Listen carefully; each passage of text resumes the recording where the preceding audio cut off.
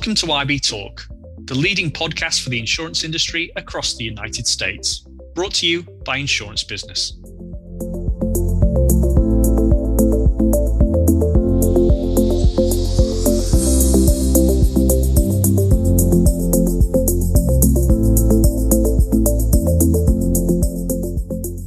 Hi everybody and welcome to IBA Talk, the Insurance Business America podcast.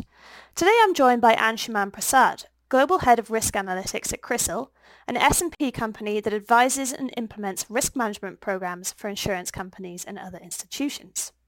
In this episode, Anshuman is going to explain the various governance practices emerging when it comes to model risk management, something that CRISIL anticipates will be a major challenge for insurance companies in the coming months and years. Now, I don't want to give too much away, so with that, Anshuman, it's my pleasure to welcome you to the show. Hello, hi, Bethan, and very, very happy to be here. It's great to have you on board. So Anshuman, to start off with, can you tell us a little bit about CRISIL and the services you provide to insurance companies? Sure. So CRISIL, for those of you who are not familiar, is a part of S&P.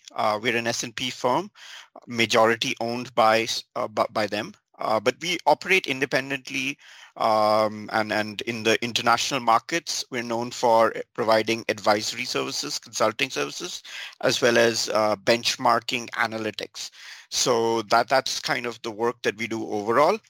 With insurance firms specifically, we're known for the work that we do in providing support in terms of actuarial support, as well as work around model risk management. A lot of the work that we do in model risk management is validating models, documenting them, enhancing controls, governance standards, and we also have our own model inventory platform, which is called Model Infinity. Interesting, thank you. So CRISIL recently conducted some in-depth analysis on the insurance industry and the various governance practices emerging when it comes to model risk management. Anshuman, can you tell us a bit about your findings? Sure. So, while the study itself is confidential, I can definitely talk to you about, the high-level industry trends that came out of that study. So one of the main aspects of the study that focused on was the actual governance practices around the models and how model risk can be kind of contained. So if you look at the history and context of model risk in the insurance industry, it's fairly recent. When it comes to banking, it came out with the SR 11.7 guidelines. These came out in 2011, and the banking industry really ramped up their model governance practices quite a bit. And what we've seen with insurance firms is they are lagging up behind a bit. And that's something that did come out in the study as well. What we're seeing is that as model risk practices are getting more and more embedded in insurance firms, they're trying to adopt almost the same framework that has been in place with banks and is being used very, very effectively. So it's basically something called the 3 lines of defense model, where you have firstly the model developers working back in terms of creating appropriate documentation, testing their models before deploying into production, having ongoing monitoring of these models. And secondly, you would have a second line of defense, which would basically, be a checker of this, an independent challenge needs to be provided and review each of these models. So that's something that we're seeing some of these insurance firms really adopting, and in many cases they have segregated out the first line and the second line, similar to what we've seen the banks do. The third and important, leg of this 3 lines of defense model is basically the audit function or internal audit, and their role in, making sure that the first line and the second line are, doing their jobs well. So that is something that we're seeing more it's an evolving journey. What we're seeing is that in the insurance firms that we've worked with, or the study that we conducted, we didn't find that the audit function is fully equipped to deal with all the types of models, or has the appropriate tools like an appropriate model inventory system to really have a great handle on what's happening with respect to these models. So those were some of the high level findings at an overall broad brush level. There were also a lot of changes that are happening because, for example, machine learning models, they're growing in importance. The number of models that are being used by insurance firms which leverage machine learning or AI is increasing day by day. The percentages are of models that are under coverage is increasing from an inventory standpoint. There are also risks that are emerging with respect to some of the asset liability side models that insurance firms have. So these were some of the trends that also got highlighted during the study, and also with respect to some of the work that we've done with some of our clients. Mm-hmm. Thank you for that. It's definitely an interesting area and lots going on. Sounds like progress is being made, but insurers are still lagging somewhat in their model risk management, especially in as you described it, that third line of defense. What challenges might this cause for insurance companies in the coming months and years? Sure. So if we look at the reason for the lag, and if we focus on it, there are some firms that are adopting all the best practices possible and have made strides, but it's not been very uniform across the industry.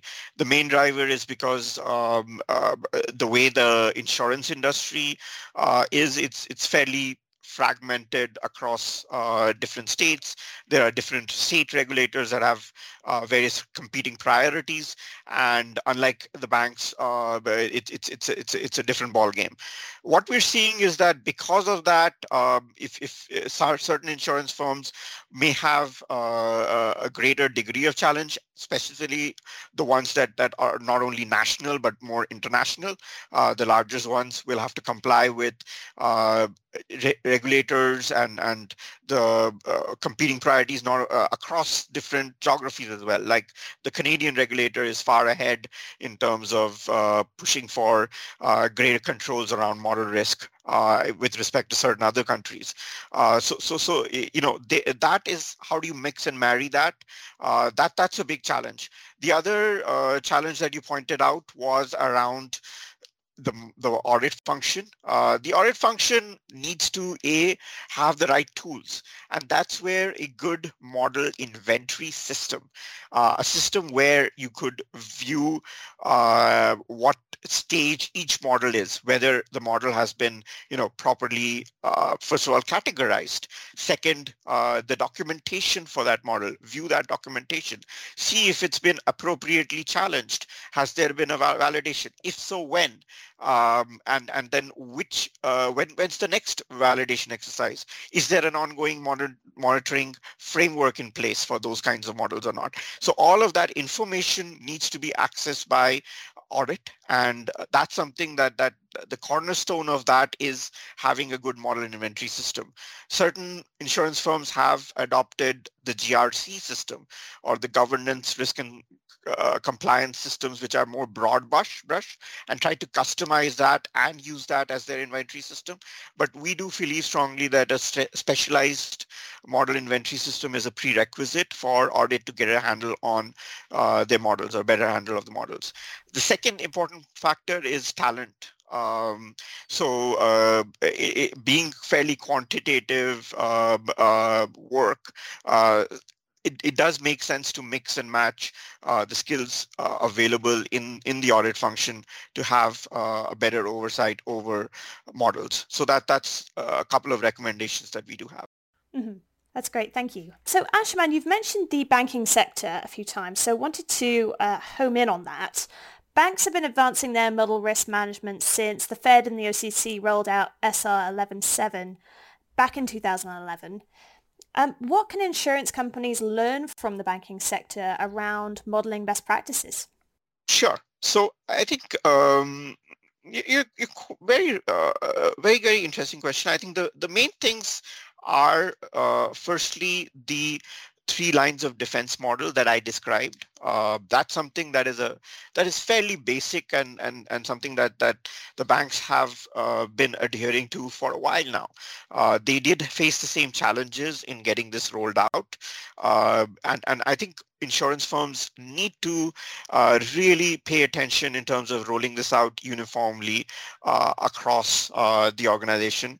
And for that, I think the key factor would be looking at the practices around documentation in the first line.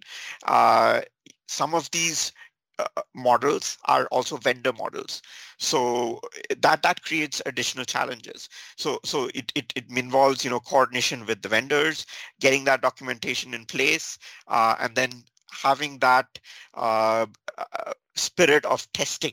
So before implementing these models in production, I'm not saying that it's not being done, but just that uniformity may be something that insurance firms need to focus on. The second important part is going to be the effective challenge aspect, or the second line of defense, which is having these models reviewed, validated independently by a function that typically in the banks is the model risk function, and insurance firms have also adopted that. But having that report independent of the first line. Typically, we've seen that this function needs to report directly into the CRO. So having that structure in place, that governance structure would help. Second is setting up a model risk management committee where you would include, not only the first line, the second line, which is the model validation team, but also inviting the audit function, in some cases the finance function, because some of these models have financial implications, as well as the head of data science, because some of the models, as I mentioned, are machine learning models. So that's something that insurance firms need to pay attention to, and some are. So that's something that we're seeing is a prerequisite, and where the banks have more or less implemented it all across in a very stringent fashion. So that's our main recommendation. And then following that, you have other aspects that come into the picture, like how frequently are the validations actually happening, depending on the risk that the model poses. And there are ways of categorizing that risk or tiering those risks into tier 1, tier 2, depending on how material that model is to the business, how complex the model is, what's the usage of that model, etc. So tier the models, have different frequencies of validation. Obviously, your more high risk models need to be validated more frequently. So these are some basic aspects that insurance firms can borrow from banks. And indeed, some of the insurance firms have already started on that journey or are very close to what we've seen with the banks. So Anshuman, when it comes to assessing models, it has to go beyond suitability of data. There are other issues to contend with, such as ethics, fairness, and even bias. How can insurance companies find the right balance? Sure.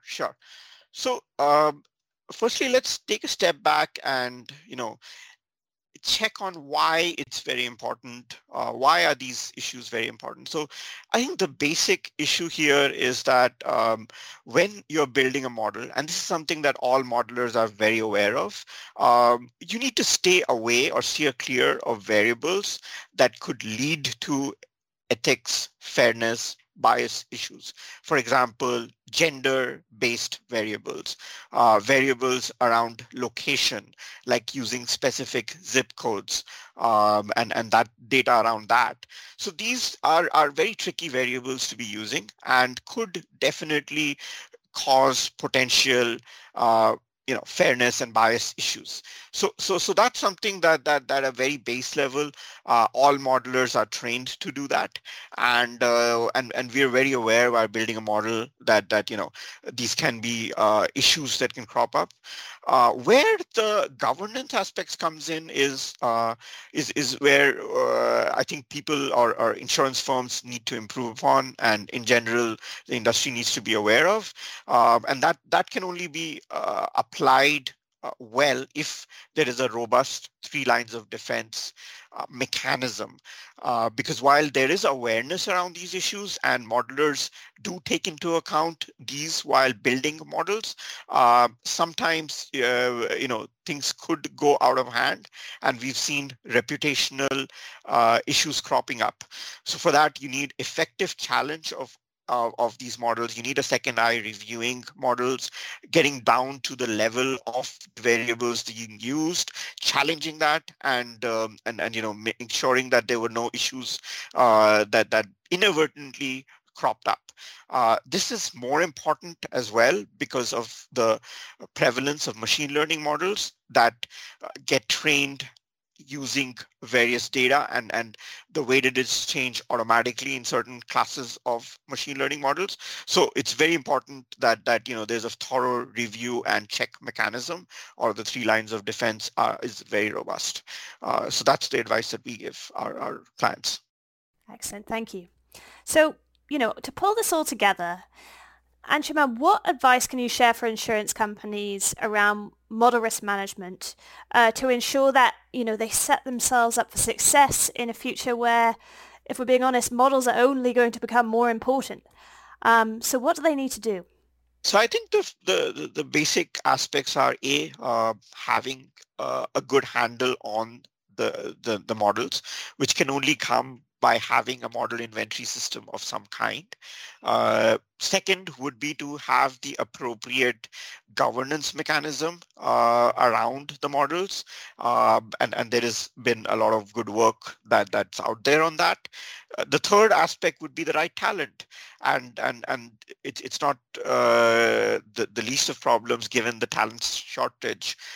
Finding the right people with the modeling capabilities, data science capabilities, as well as the right spirit of inquiry and ability to challenge these models. So staffing up with the right talent would also be very important. So I think these would be the 3 steps that insurance firms need to take. Well, Anshuman, thank you. This has been a fascinating discussion, and I'm sure it's been quite a lot of food for thought for many of our listeners. Time to set up that 3 lines of defense. So Anshuman, thank you very much for joining us on IBA Talk today. Thank you. Thank you so much for having me, Bethan. Thank you. Thanks also to our listeners for tuning in. I'm Bethan Moorcraft, Senior Editor at Insurance Business, and this was IBA Talk. Thank you for listening to IB Talk. For the latest episodes, be sure to follow us on SoundCloud, Stitcher, and Apple Podcasts.